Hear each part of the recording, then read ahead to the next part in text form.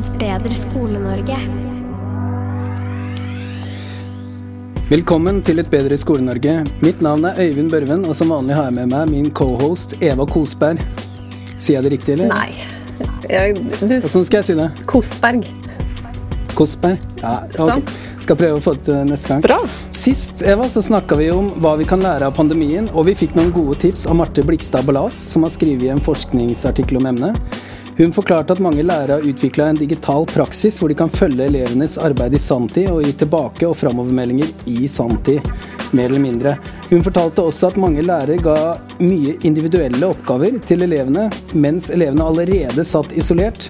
Det kan jo virke som om det kan være lurt å prioritere samarbeidsoppgaver fremover, dersom det, la oss si, at det skulle komme en ny omikronbølge skyldende over skolene våre. Så det vi forsøker i denne episoden her, det å dele gode tips som du som hører på kan ta med deg nå etter pandemien. Det blir altså snakk om bruk av digital flate til tilbakemeldinger, og hvordan man kan prioritere samarbeid. Det egentlig tipsa. Men hvordan kan man gjøre det? Et bedre Skole-Norge. Yes. Så det altså tema for denne episoden. For det som du har gjort, Øyvind, i hele den podcasten her, og som jeg har fått lov å fortsette å bidra til, jo å prøve å ta dette ned i praksis. Altså, hva betyr det? Hvordan kan vi jobbe konkret i klasserommet? Og så det altså vurdering og samarbeid. Og da tenker jeg, vi må jo si først at det veldig hyggelig å snakke om hvordan vi skal jobbe digitalt, men vi håper jo at vi får lov å slippe å jobbe digitalt.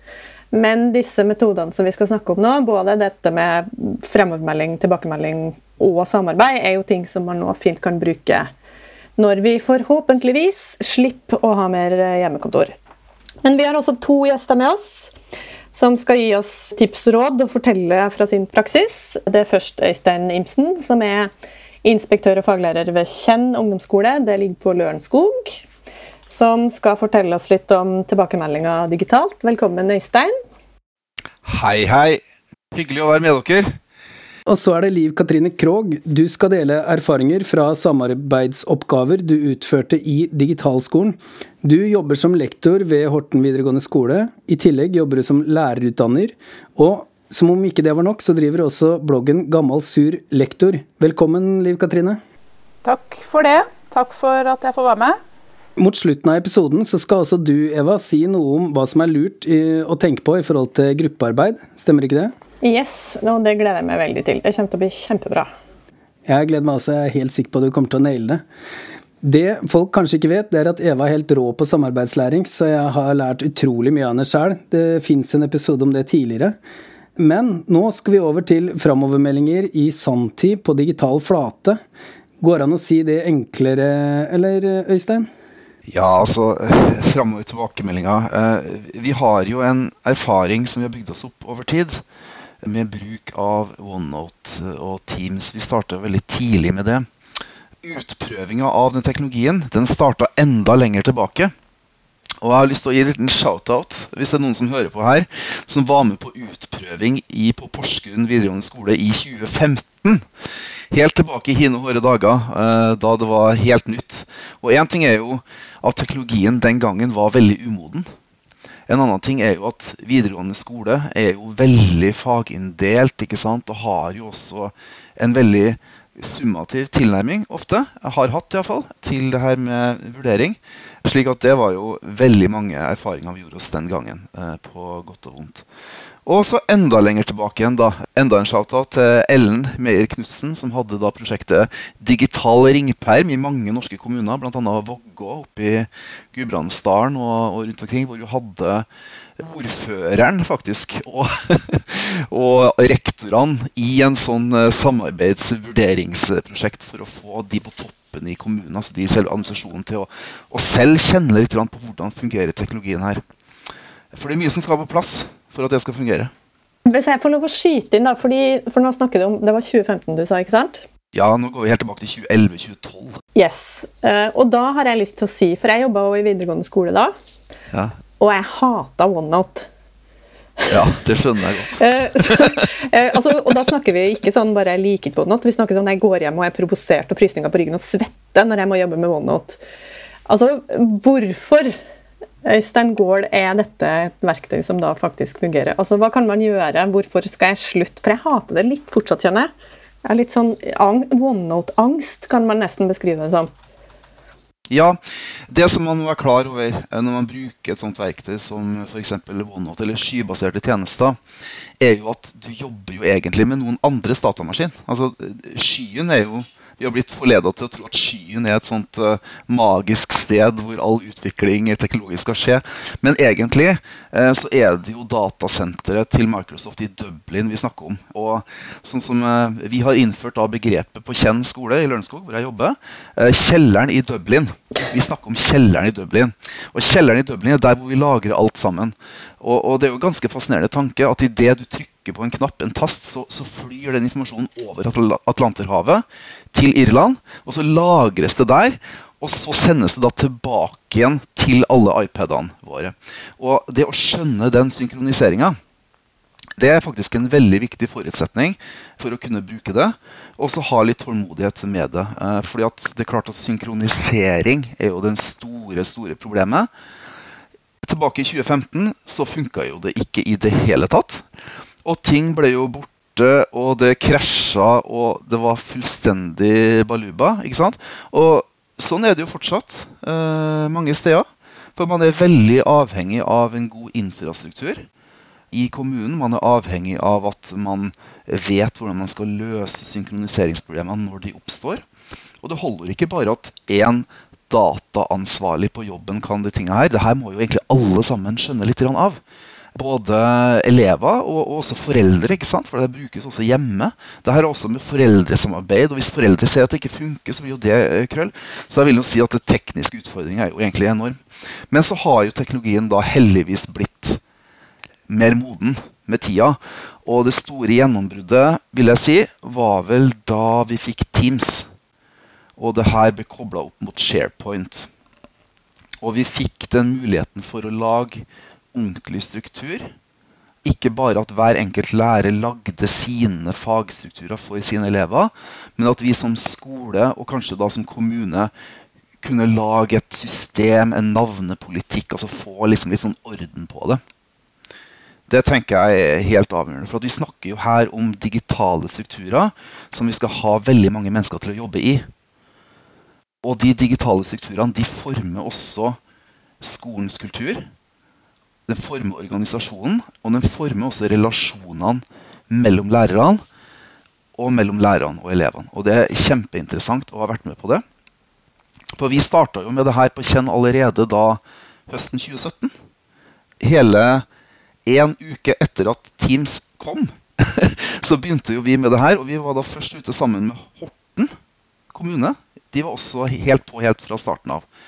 Og jeg var veldig usikker på det tidspunktet, selv om jeg hadde jobbet lenge med det, at skal vi gå for det her? For at erfaringen jo at du først ute med teknologi, så får du sannsynligvis smake på konsekvensene av det.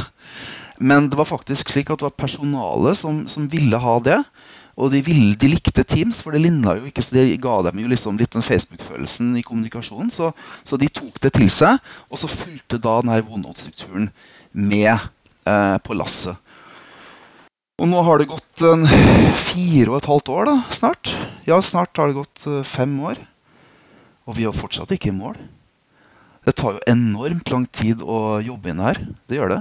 Skal vi liksom ta hvordan de gjør det i ulike fag? Nei, jeg tenkte, jeg kan legge premissene litt, fordi det som egentlig hovedtema på en måte at elevene skal få tilbakemeldinger som fungerer, og det gjør det hvis de får den på riktig tidspunkt.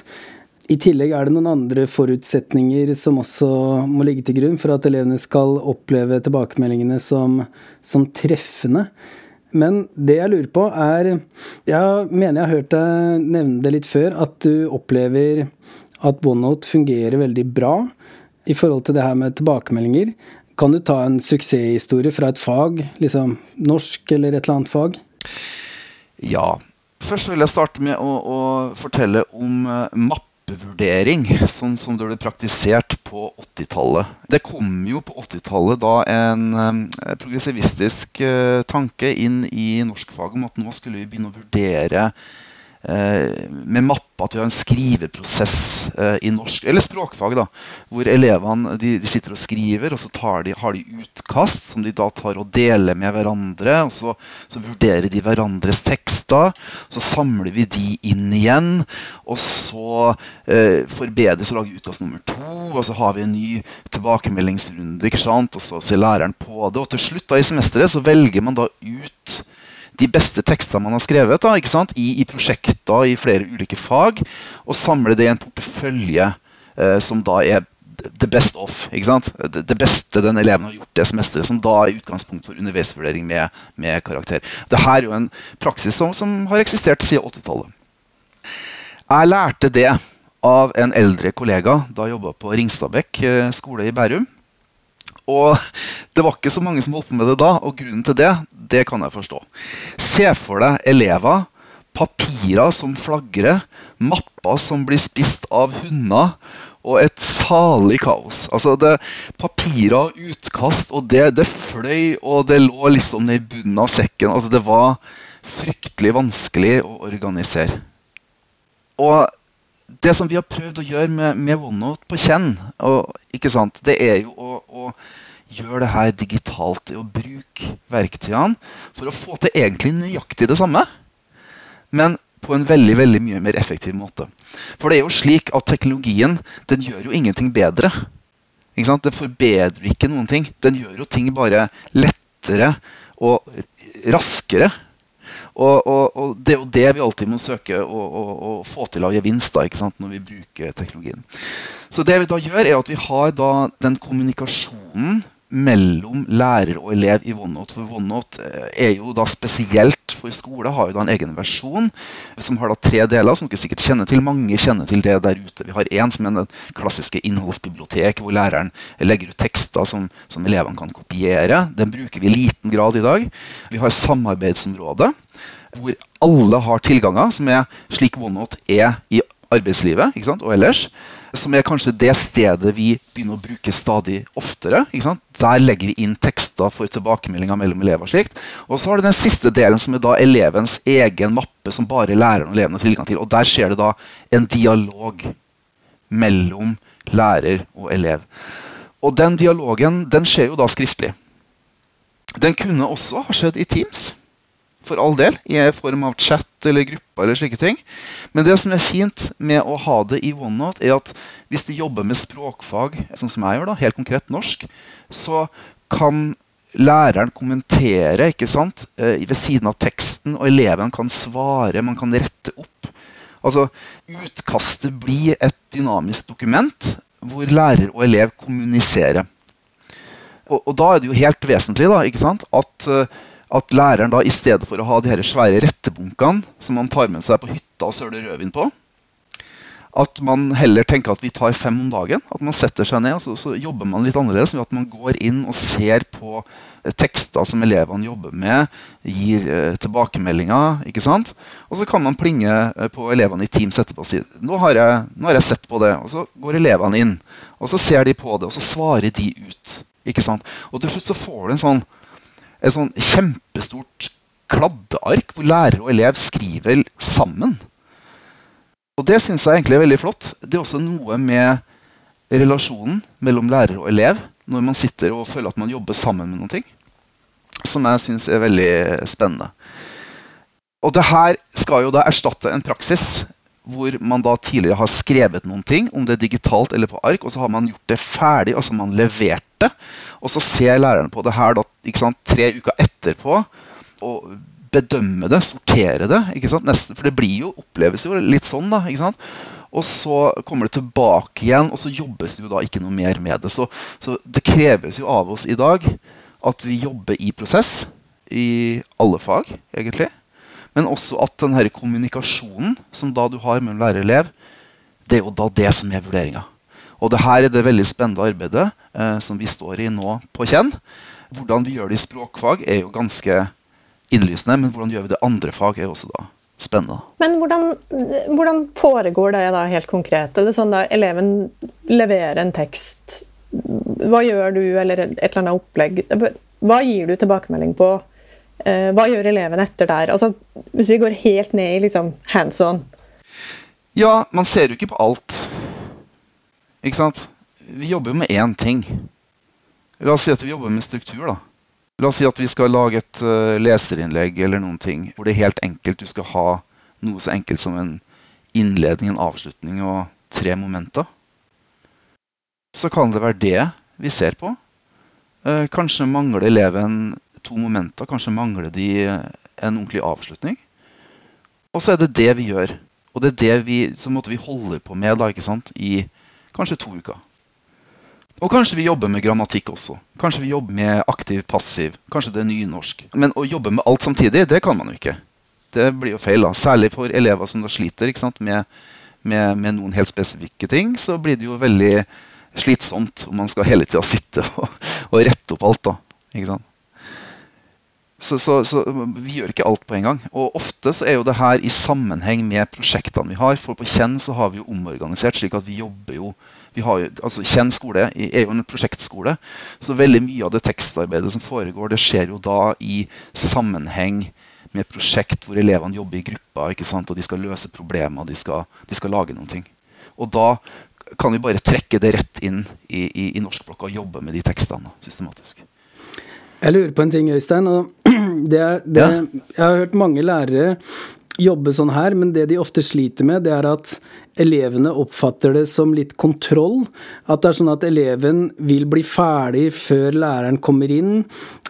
Hvordan styrer man prosessen sånn at elevene opplever det som konstruktivt, hvis du skjønner hva jeg mener? Hva må til? Ja, hva må til? Vi må ikke drepe motivasjonen til elevene for å jobbe med det her. Og da er det jo fryktelig viktig da, at vi ikke blander sammen det formative med det summative. Det var jo også i det Porsgrunnsprosjektet som jeg refererte til tidligere nå i episoden, så var jo det som vi opplevde ble problemet, at elevene ville ikke jobbe i OneNote, fordi de opplevde at da ble de vurdert med karakter av læreren. Altså, da var det kontroll, ikke sant? Så de foretrakk å jobbe i Word. Og når de var ferdig med timen, så limte de det inn i OneNote. Så de brukte OneNote som et innleveringsverktøy. Som fronter, da, ikke sant? Og det vil elevene gjøre hvis man gir tilbakemeldinger som inneholder karakteruttrykk og summative former, så vil ikke de verktøyene her fungere i det hele tatt. Så man må jobbe som en trener og ikke som en dommer da? Man må hele tiden jobbe formativt? Ja, det er trenerkapsen og dommerparykken, som du sier. Det er akkurat helt riktig. Det er jo egentlig fryktelig viktig å skille de 2 hattene. Og det vi jobber med på Kjenn, når vi jobber med vurdering og utvikling i vurderingsarbeidet, er jo primært det her med lærerrollen, ikke sant? Når har vi på oss trenerkapsen, som er hele tiden, ikke sant? Og når har vi på oss dommerparykken, som er da en gang i halvåret, eller når elevene spør hvordan ligger det an. Ikke sant? Så det er akkurat det å ikke ha dommerparykken opp på trenerkapsen, for da vil ikke elevene bruke dem, og da får du ikke den kommunikasjonen i gang, da får du ikke den relasjonen, og da får man ikke vurderingen til å flyte da, ikke sant? Du snakker jo egentlig om det nå, men jeg blir litt interessert i, fordi jeg har jo jobbet selv lenge i skolen, og har av og til, når jeg har jobbet på litt lik måte som det her, bare uten OneNote, som nå kjent har angst for, så har jeg opplevd kollegaer som har sagt, men Eva, er ikke dette egentlig juks? Altså, får ikke denne eleven for mye hjelp nå? Fordi eleven skal jo få en vurdering. Eleven leverer inn ting, du kommenterer kanskje, eleven får bedre. Du kommenterer kanskje en gang til, eleven får bedre en gang til. Er det eleven sitt produkt da? Altså, jeg sier ikke at dette er sånn, men det er en kommentar som jeg har hørt flere ganger da. Hva tenker du om det? Altså, finnes det en sånn grense sånn, vi kan hjelpe eleven hit, men så må vi la eleven liksom seile videre i sin egen sjø, båt. Det har jeg aldri hørt noen si noen gang. Det kanskje fordi du har hyggeligere kollegaer enn jeg har hatt. Nei da. Det høres så veldig rart ut å si. Ikke det som jobben vår da? Ikke det her scaffolding på sitt, ikke det liksom essensen av det vi skal gjøre. Vi skal hjelpe, støtte, veilede elevene, og så skal vi i trygge omgivelser, så skal vi sende dem ut i verden, og så skal de få det her til på egen hånd. For nå bruker du det ordet som jeg vil at du skal bruke, for jeg vil, dette skyver deg jo ut i scaffolding. Hva det? Hva konseptet som dette bygger på? Nei, og det her jo litt komplisert, for at vi jo i en annen didaktisk tradisjon i Norge enn de her ideene kommer jo fra curriculum-tradisjonen, den amerikanske tradisjonen. Så når vi sper om oss med begreper som scaffolding, for eksempel, altså det å bygge støttestrukturer, så snakker vi egentlig om å bygge progresjon i ferdighetsutvikling. Yes. Og det vet ikke vi hvordan vi gjør på norsk. Og det vi helt åpne med også på å kjenne, at det aner vi ikke. Det vi gode på, å vurdere hvor mye fagstoff eleven har tilegnet seg. Og når vi har en kompetansebasert læreplan, og vi skal jobbe med vurdering i det, så må vi jo jobbe med scaffolding. Så det litt mystisk. Jeg ikke sikker, skal jeg helt ærlig. Vi tenker vel det at vi hjelper dem da, med å få til enkle ting, at vi har enkle måter å gjøre det på, og så øver de på det, og så viser at de kan det, og så går vi videre. Hva tenker du? Nei, jeg tenker, jeg dytter deg jo i den retningen, for jeg har bare lyst til at vi skal peke på at det det dere gjør. For jeg tenker det dere gjør her jo, på norsk så heter det kanskje, kaller man det stillasbygging? Tror man kaller det stillasbygging? Altså, ikke sant, stillas som du setter på et hus for at når man ikke skal falle ned når man maler, og så etter hvert så målet at man skal ta vekk stillaset og at eleven skal stå av seg selv. Som jo godt dokumentert at virker, men som jeg tror du har veldig rett i at det litt sånn ukjent måte eller ikke ukjent, men jeg tror du har... Vi bruker trigolin, vi vet du. Vi maler det, beister det med fagstoff. Eller sånn du kjører på med sånn kjære, og som der i 1000 år, så nå vi ferdig. Men jeg tror den måten å tenke på veldig, veldig nyttig, som du sier, opp mot kompetansebegrepet og det vi skal vurdere i den nye læreplanen. Og den måten å tenke på med å på en måte vise hvordan. Og det ikke å jukse. Det å sette eleven i stand til å klare det selv. Jeg tror det dit jeg vil. Eller, ja. Ja, absolutt. Altså, i hele tatt, skoleutvikling i Norge i dag handler veldig mye om å kombinere politiske ideer som henter fra utlandet, og som representerer helt uproblematisk på et politisk og byråkratisk nivå, men når vi skal gjøre det, altså når vi snakker om håndverket, det vi gjør som lærere, så det fryktelig vanskelig. Og det eneste måten vi kan løse det på, sånn som jeg ser det, at vi har god tid og rom for å prøve det ut, og ikke minst at lærerne kan være trygge i det arbeidet. Ja, det tror jeg helt essensielt. Det med tryggheten der, ikke sant? Ja. Dette gjør vi sammen og uten at vi risikerer ting. Nei, vi kan ikke løpe etter lærerne og kjefte på dem hvis de har en prøve. Altså, det kan man ikke. Og prøve har vi jo for å kartlegge også, ikke sant? Så. Liv, hva tenkte du på? Nei, jeg bare tenkte, jeg hadde lyst til å si noe om dette her med å skrive i prosess da. Det være seg om man jobber med mappe eller bare å jobbe med vurdering for læring når elevene skriver. Og der har jeg gjort veldig mye forskjellig og gått en ganske lang vei over mange år, og egentlig ramlet veldig ned på akkurat det samme som du nevnte innledningsvis, som Marte Blikstad Ballas var opptatt av, altså det der med tidspunktet for tilbakemeldinga. Og jeg erfarer jo at jo tettere jeg på selve skriveprosessen når jeg kommer med mine tilbakemeldinger, jo lettere det for elevene å nyttiggjøre seg dem da. Sånn at jeg ramler nok mer og mer over til det nå, at jeg la oss si på en skrivedag får dem til å levere et utkast eller dele et dokument, alt ettersom, på et gitt tidspunkt i god tid før sånn at de har revisjonstid, og så tar jeg et videomøte med dem. Altså dette forutsatt av at vi sitter på digitalskolen da, og så Og så snakker vi gjennom. Jeg bruker 5 minutter på å lese, og så snakker jeg med dem og gir dem konkrete tilbakemeldinger med en gang. Og så skriver de videre, og så leverer de.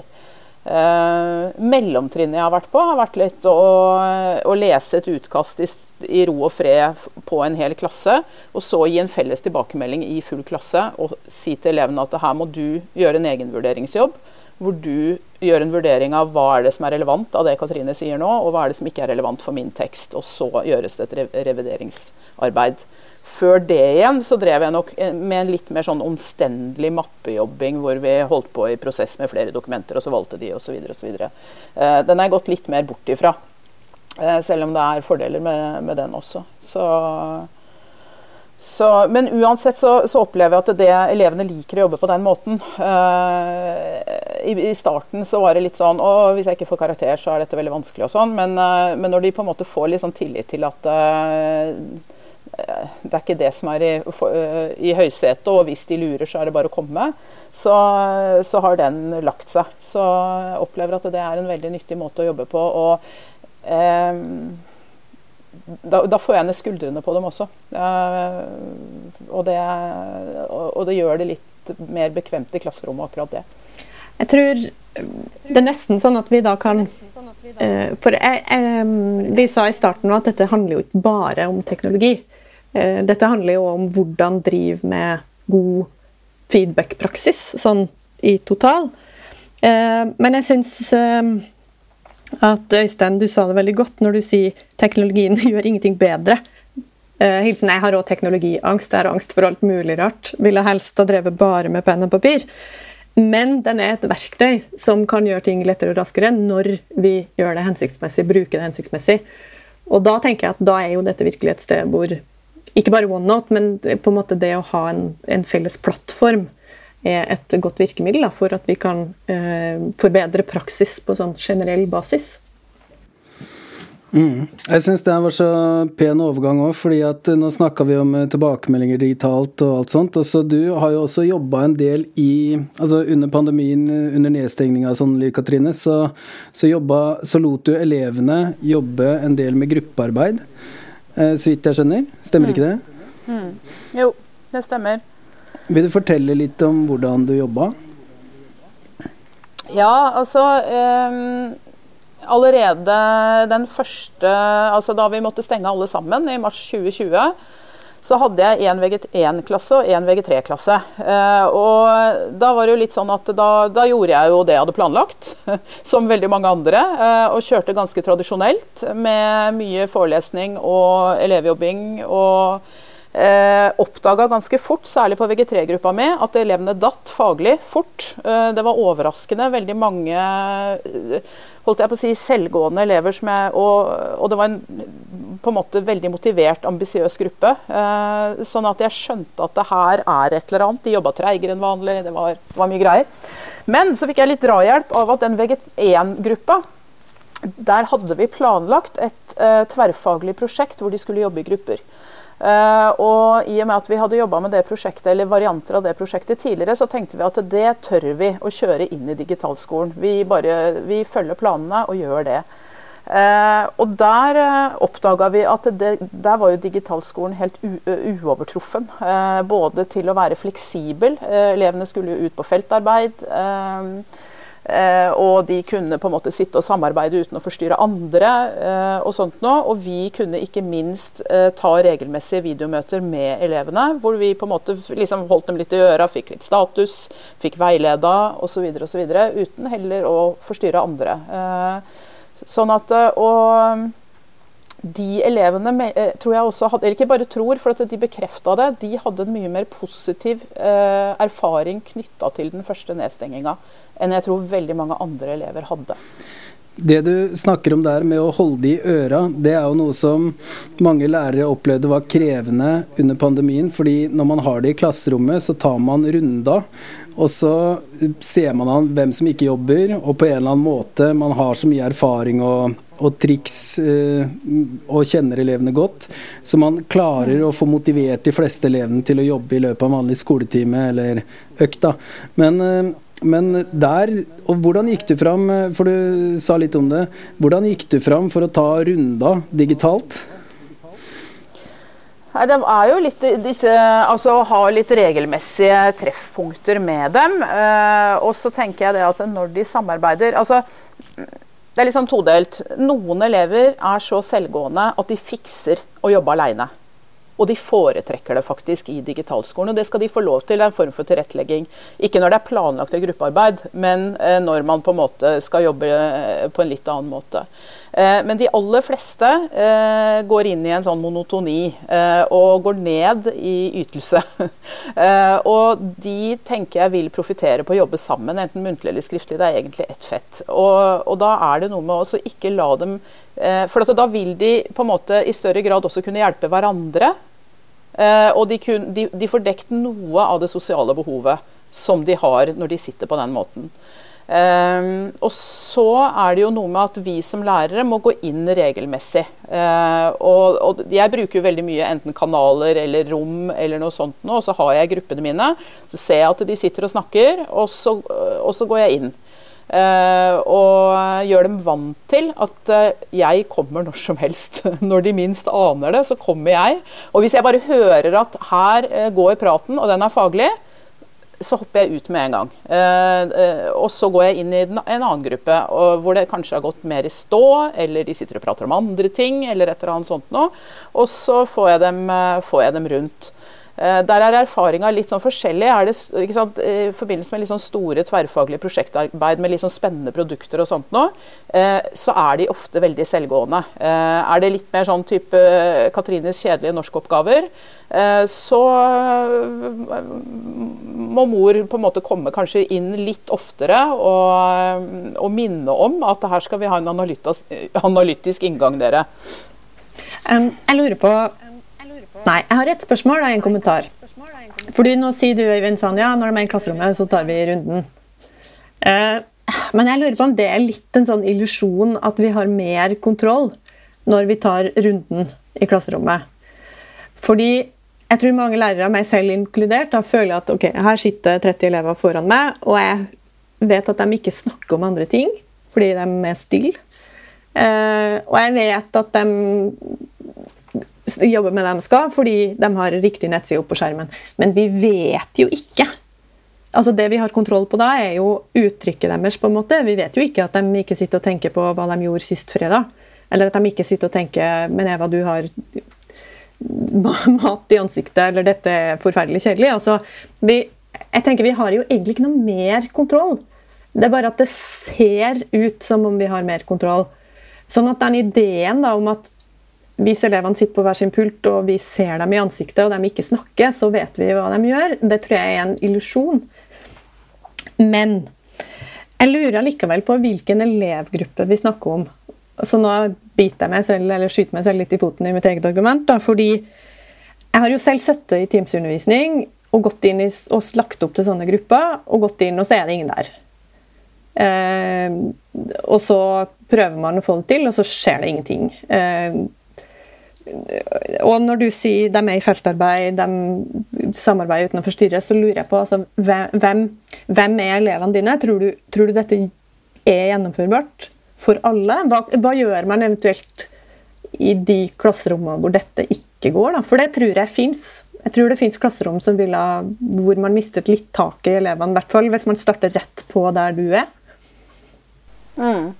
Det klart at de store tverrfaglige prosjektene som vi har, det studieforberedende for det første, og de klassene som jeg har hatt i det det vi kaller altså, teknologi- og forskerlinje eller biologi, ja, ikke sant? Det litt sånn ulike realfaglige linjer, så de vant til å jobbe sånn, eller de har søkt seg til en linje for å jobbe sånn.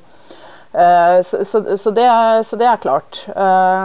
Og jeg har også erfaring i å komme inn, ikke i den type prosjekter. Og der jobber vi faglærere i forkant også en del med hva skal elevene på en måte, hva skal de bestemme og hva skal vi bestemme, og vi har en del erfaringer på at vi styrer det et stykke på vei, sånn at ikke de blir sittende alene og på en måte skal finne opp et eller annet krutt, for det vet vi, det går ikke, og det blir sånn tidssluk. Så det en del sånne ting, men det klart at jeg har også erfart å komme inn senest i dag i grupper som jeg har satt opp, og der det tyst. Alle har muta seg selv, og der skal de sitte og diskutere litteratur som de sitter og leser. Samme type klasse, altså. Så med relativt motiverte studieforberedende elever, men kanskje ikke så motivert 9 til morgenen i dag.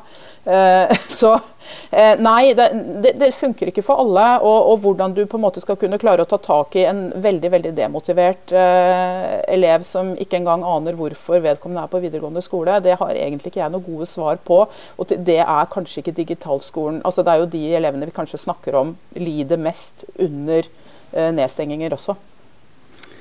Jeg så et sånt sitat i den, altså Marte Blikstad Ballas skrev jo den forskningsrapporten som jeg linket til et tidligere blogginnlegg, og der var det jo han Andreas Schleicher i OECD, han som leder utdanningsområdet der, og han sa det at det vise foreldre vil for sine barn, det skal skolen sørge for at skjer med alle barn, så skolen skal forsøke å kompensere da. Det jo veldig høyt ideal, sånn jeg har sittet i når elever ikke møter. Det sitte på først, prøve Teams. Hvis ikke Teams funker, prøver jeg transponder. Hvis ikke de svarer på meldingen, så ringer jeg de. Men man kan jo ikke forvente at det strukturen hele tiden i hver eneste time. Sånn at jeg sliter litt med å skjønne hvor den grensa går, faktisk. Altså, når har man gjort jobben sin, og når hjemmet og eleven hvor slutter skolens ansvar for å pushe, og hvor starter elevene og hjemmets ansvar da. Så jeg tror jo kanskje litt, du jo inn på det, Katrine, med struktur da, med å ikke gruppearbeide, altså at det finnes noen rammer her, så de ikke skal sitte og finne opp kruttet selv, og hvis man tenker samarbeidslæring og de prinsipper som ligger til utgangspunkt for den metoden, og når man ikke i det digitale, så jo nettopp det at læreren legger en struktur en viktig forutsetning, at man for eksempel legger opp til roller eller gjensidig avhengighet, altså at man alle bidrar inn med hver sin del, sånn at man ikke blir sittende og jobbe bare i gruppe, sånn du tar en og jeg tar to, og så leverer vi det sammen, så har vi samarbeidet, men at man faktisk skaper en situasjon hvor elevene trenger hverandre for å få gjennomført jobben. Men det klart at det jo ikke noe magi i at det skjer, og det krever jo trening, sånn at hvis man skal gjøre det digitalt, og plutselig starte med det, så jo det en ganske lang prosess før man kommer dit at elevene faktisk klarer å gjøre det. Hva din erfaring som har jobbet i ungdomsskolen, Øystein?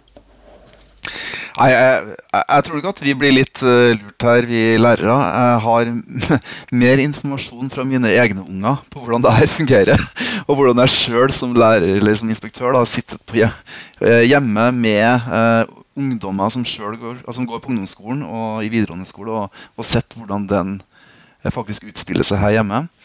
Og det de sier, det at den gruppedynamikken, den kan være veldig ulik. Hvis de i en gruppe hvor det her fungerer, så det masse aktivitet. Men i det læreren stikker nesa inn i rommet, så blir det helt stille. Og det tenker jeg også, når jeg tenker liksom over det, når jeg selv har på en måte bare kommet liksom dumpende inn som digitalt, da, som lærer inn i en Teams-kanal eller noe sånt, hvor det et møte, så kommer jeg ut ifra ingenting inn, og det jo litt det samme som når du i klasserommet som lærer bare går bort til en gruppe som sitter og jobber med noen ting, og da stopper jo alle opp, og så ser de på deg sånn, hva vil du? Ja, akkurat sånn det. Ja, og det tror jeg skjer ganske ofte. Og så det noen ganger at du har en gruppe som ikke fungerer, rett og slett, fordi at de sosialt ikke får det til sammen, og at det noen som sitter og gamer, ikke sant? Samtidig som de på hjemmeskole med GJ. Og bare har kamera av mikrofoner, og i det læreren stikker hodet inn, da de på, ikke sant? Så du har liksom begge de der to ytterpunktene, og hvordan kan man i en digitale hjemmeskolen vite hva som det var? Det tenker jeg veldig vanskelig, men heldigvis, da det en kjempefordel å ha, for det første, å ha kultur blant elevene for at de jobber i gruppa, og at de har etablerte grupper de sammen med over tid, ikke sant? For at noe av det viktigste vi lærer de elevene jo at de skal leve sammen i fremtiden, og at de skal også kunne jobbe sammen. også jobbe sammen med folk de ikke liker. Sånn at hvis de da går ut på rødt nivå for eksempel, og de har en etablert gruppe som de allerede kjenner, og som vi som lærere vet at de har vi jobbet med, og det gikk kanskje ikke bra i starten, men vi har snakket om det, vi har veiledet på sosiale mål og sånne ting, da tror jeg at det kan fungere mye bedre. Mer enn at vi plutselig, når de på rødt nivå, da skal vi sette dem sammen i gruppa. Og da skal vi få det her til å fungere sosialt. For det blir veldig vanskelig å veilede på det sosiale når vi ikke vet hvor de Jeg tror det helt... Nå sier du kultur for samarbeid. Jeg liker veldig godt at det når du sier det kulturordet. For det impliserer at dette utviklet over lang tid, ikke sant? Ja, vi kan skrive mange konsulenttimer på det. Det kan vi faktisk. Bøker. Og jeg tenker fordi Marte Blikstad Ballas, hun snakket jo i episoden hvor vi snakket med henne om at det som en tydelig trend er jo at mye av undervisningen som gjort under koronaen individuell. Og jeg tror jo, og nå synes jeg da, det er ikke forskning, jeg tror jo at det speiler hvordan vi kanskje også driver når vi ikke digitalt. Da. At det fortsatt mye individuell jobbing. Man vet jo at spesielt når man har sitt på iPad eller på PC, så blir det lett sånn, her har du en læringstid, gjør det i eget tempo, og så det kanskje en trend da, som vi må jobbe med generelt. Igjen, da blir det sånn som vurderingen, at ja, det lurt å gjøre dette når vi har digital skole, men dette kanskje et utviklingsområde sånn generelt i skolen, det å jobbe med å skape den kulturen for samarbeid. Det lett å si for meg som forsker på samarbeidslæring, da, så hilsen hurra for gruppearbeid, liksom. Men jeg tror det en viktig vei å bevege seg i.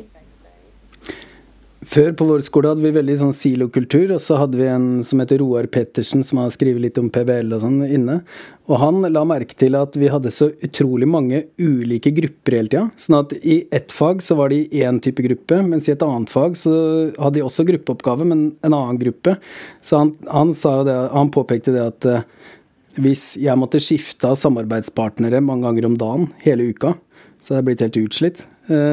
Det var sånn poeng vi tok litt til oss da, at kanskje vi burde etablere noen faste grupper som alle lærerne vet om i klassene da. Jeg vet ikke, det bare litt sånn tanker jeg får. Ja, på skolen som jeg jobbet før, så jobbet vi i noe som heter VIP-prosjektet, som et prosjekt om psykisk helse, hvor man nettopp etablerer faste grupper i klasserommet, som jo primært da handler om det sosiale, da, hvor man skal sjekke at alle på skolen. Hvis noen bort, så det de som sender deg leksene dine, ikke læreren. Altså det både ansvar, det sosiale og på en måte inkludering. Så man jobber med det på alle VG1-klassene på dette Rosenvilde VGS i Bærum. Og jeg tror du har veldig rett i den der å etablere de faste gruppene. I hvert fall for en viss periode, der vi jobbet i samme gruppene jeg husker ikke om det var 3 eller 4 uker. Samtidig så jo det kjempevanskelig å gjøre når du kommer på VG2 og VG3 og har 40 forskjellige fag i en klasse. Og hva hvis du hater dem du i gruppe med? Altså, ja, da jo det fryktelig slitsomt da, hvis du må sitte 30 timer i uka sammen med noen som du absolutt ikke har lyst til å snakke med. Altså, ja. Ja, nei, det jo som i arbeidslivet da. Altså, vi skal jobbe sammen med ulike mennesker, og vi skal tåle dem, og vi skal bli kjent med dem. Men det klart at de gruppene som da fungerer best, jo selvfølgelig de som føler at de har mest felles sosialt. Ikke sant? Og der står vi i en utfordring, da, hvordan deler vi inn gruppene. På Kjenn så har vi jo 3 perioder i løpet av et år, og så har vi da 3 store prosjekt som varer i 12 uker. Og etter en 12 ukers periode så bytter da elevene grupper. Og da har de vært på en gruppe bestående av 4 eller 5 elever i 12 uker. Og på ungdomsskolen, da 12 uker, det jo 2 ekteskap det. Det jo vanvittig lang tid. Og det som vi ser at de elevene, de blir jo faktisk ganske godt kjent. Altså man blir faktisk kjent med elever som man da ellers kanskje ikke hadde på en måte blitt kjent med, og det en kjempefin mulighet. Heller enn å sitte i buss, så tror jeg nok at det gir elevene mye også. Og det kan man jo, for å referere litt da, det finnes jo veldig masse forskning på samarbeidslæring om At når man får grupper til å fungere og går i grupper over lengre tid, så øker man jo toleranse for andre elevgrupper som man ikke ellers hadde kommet til å bli kjent med, som man vet at å overføres inn i perioden etter at man ferdig med å jobbe sammen. Da. Så dette jo veldig godt dokumentert, og ikke bare en sånn erfaring som dere tilfeldigvis har. Men det krever jo en prosess da, å stå i det, og komme seg frem dit. Da må man jo... Det krever jo trening og øving som alt annet. Og her vi også inne på noen ting som jeg tenker er viktig når vi snakker om vurdering. For så handler ikke episoden her om vurdering da, Øyvind? Det handler egentlig om digitale greier og sånn. Ja, digitale greier. Vi snakker ikke om det digitale i det hele tatt. Er ikke det veldig rart? Jeg tror at jo mer man jobber med det digitale, jo mindre interessert og opptatt blir man av det. Jo lenger man kommer ned i det, jo mer ser man at det man egentlig holder på er jo egentlig bare å gjøre menneskelige prosesser raskere, så blir man mer og mer interessert i det menneskelige. Men det er jo en ting. Men i denne gruppa med elever, så må man også prøve å etablere en kultur for at man kan vurdere hverandre. At man kan snakke sammen om hva man kan bli bedre til, ikke sant? At den sorteringen som vi gjør med summativ vurdering, den skader jo ikke bare relasjonen mellom lærer og elev, den skader jo også relasjonen mellom elever, ikke sant? Fikk du 5-er? Ja, jeg fikk en 3-er, og så skal vi jobbe sammen, ikke sant? Og så jobbe i samme prosjekt, ja, hvem får best karakter? Altså det gjør veldig mye med dynamikken i en gruppe, og hvis vi da tenker at elevene da skjønner da, ikke sant? At vi ikke ute etter å sortere, men at vi faktisk ute etter støtte og vekst, så vil de etter hvert forhåpentligvis også gjøre det samme med hverandre. Og det å få elevene til også da, i de her vurderingsprosessene, til å støtte hverandre og hjelpe hverandre, det jo da next level. Er det ikke? Det er det. Er ikke det Per Lauvås snakker om og henviser til Drillo med å bygge en feedback-kultur i laget, hvor man hele tiden ønsker å dra hverandre opp og bare skape den der oppadgående spiralen, hvis det går an å bruke det uttrykket på den måten, sånn at ting bare blir bedre og bedre. Da skal vi snart runde av, men det virket som du hadde noe på hjertet først, Liv? Jeg bare tenkte på dette her når vi snakket om ulike gruppekombinasjoner og hvor lenge man skal jobbe med de forskjellige og sånn, og motstand mot å jobbe i grupper med folk man ikke liker og kanskje ikke som dårligere og alt det der, så pleier jeg å vise frem jobbannonser. Der pleier jeg alltid, for det første, det er to grunner til at norsklæreren drar fram jobbannonser, og det ene er at man skal alltid beherske skriftlig og muntlig, ikke sant, gode kunnskaper i skriftlig og muntlig kommunikasjon, et eller annet sånt nå. Den banker jeg i bordet, og så er det dette her med å komme ut av det med ulike typer folk. Det pleier alltid å stå noe sånt i jobbannonser. Og med 2 streker under svaret, nå skal vi ha gruppearbeidere. eller altså nå skal vi sitte sammen i en periode i grupper og jobbe med ting. Og jeg tenker at dette med gruppearbeid, eller det å jobbe sammen i grupper, det trenger ikke være et produkt heller. Jeg jobber mye i grupper, at vi leser og at de tolker i grupper sammen, uten at jeg skal bruke det til noe karaktergreier eller noe sånt nå. Men det er at en annen ting som skjer med det digitale klasserommet, det har i hvert fall både Blikstad Ballas funnet ut og Øystein Gilje, det er at det blir mer produksjonsorientert, uavhengig om det er på skolen eller bare helt digitalt, og mer individorientert. Og det er ikke sånn vi skal holde på i skolen. Og jeg ser at, ikke sant, de blir glassaktige i blikk, og de trenger den der interaksjonen, altså legge bort dingsene noen ganger også, ikke sant? Og bare sitte med hverandre, se hverandre i øynene, samarbeide, forhandle om mening i det de leser, og så videre, og så videre. Det er superviktig. Og det tenker jeg, det er blitt mer obs på de siste årene. Selvfølgelig jobber vi digitalt. Det er liksom ikke noe spørsmål lenger, tenker jeg. Men selvfølgelig må vi også jobbe analogt noen ganger, nettopp for å realisere den delen av skolens oppdrag. Skal vi oppsummere litt da? Når jeg sitter og hører på, eller tenker mens vi snakker nå, så tenker jeg at løsningen på dette digitale, eller svaret her på hvordan skal vi jobbe i det digitale, det er jo egentlig ikke det digitale. Altså det vi snakker om her jo ikke at nå skal vi jobbe, kanskje det mer korona, vi skal ha hjemmeskole, og da må vi gjøre dette på en spesiell måte, fordi vi jobber digitalt. Altså jeg tenker det vi snakker om her jo egentlig helt grunnleggende pedagogisk gode prosesser, ikke sant? Hvordan skape samarbeid, hvordan skape god relasjon mellom elev og lærer, hvordan skape vurdering for læring. Altså det jo helt sånn basic pensum. Og kanskje det vi på en måte mister litt taket på, da, at vi tenker at ok, nå må vi finne opp når vi må gjøre ting annerledes, men kanskje dette rett og slett en sånn pinpoint i retning av at hva vi også burde jobbe med generelt, eller utenfor det digitale også. Det på en måte, tror jeg, min hovedtake her nå, ut av den samtalen som vi har hatt.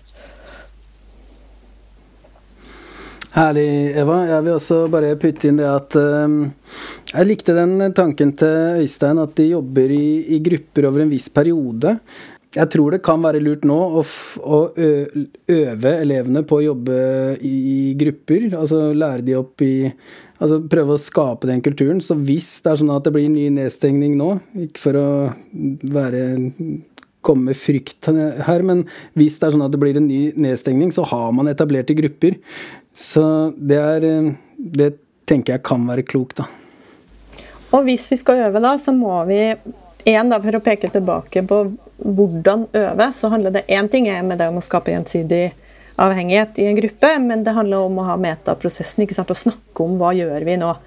Hva ditt bidrag, hva mitt bidrag? Nå ble det vanskelig, hvorfor ble det det? Hvordan reagerer jeg når du muter deg selv og slår av? Hvordan føles det? Altså, nå gjorde vi det bra, hvorfor gjorde vi det? Hva fikk vi til nå?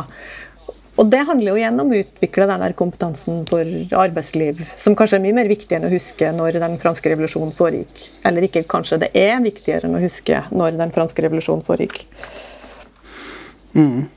Herlig. Og så det jo bare å fortsette det gode arbeidet med tilbakemeldinger i prosessen, og hele tiden ha på seg trenerhatten og ikke dommerparykken. Ikke det riktig, Øystein? Ja, helt riktig. Parykk, det klør også. Det ikke noe behagelig å ha på seg dommerparykk, det vel? Nei, det ikke det.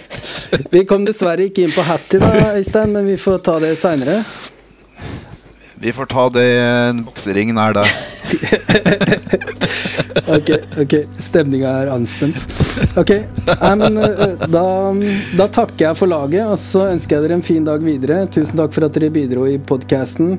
Takk for at dere med å gjøre Skole-Norge bedre litt hver dag. Takk for at du hørte på. Vi høres igjen. Ha det bra. Ha det fint. Ha det.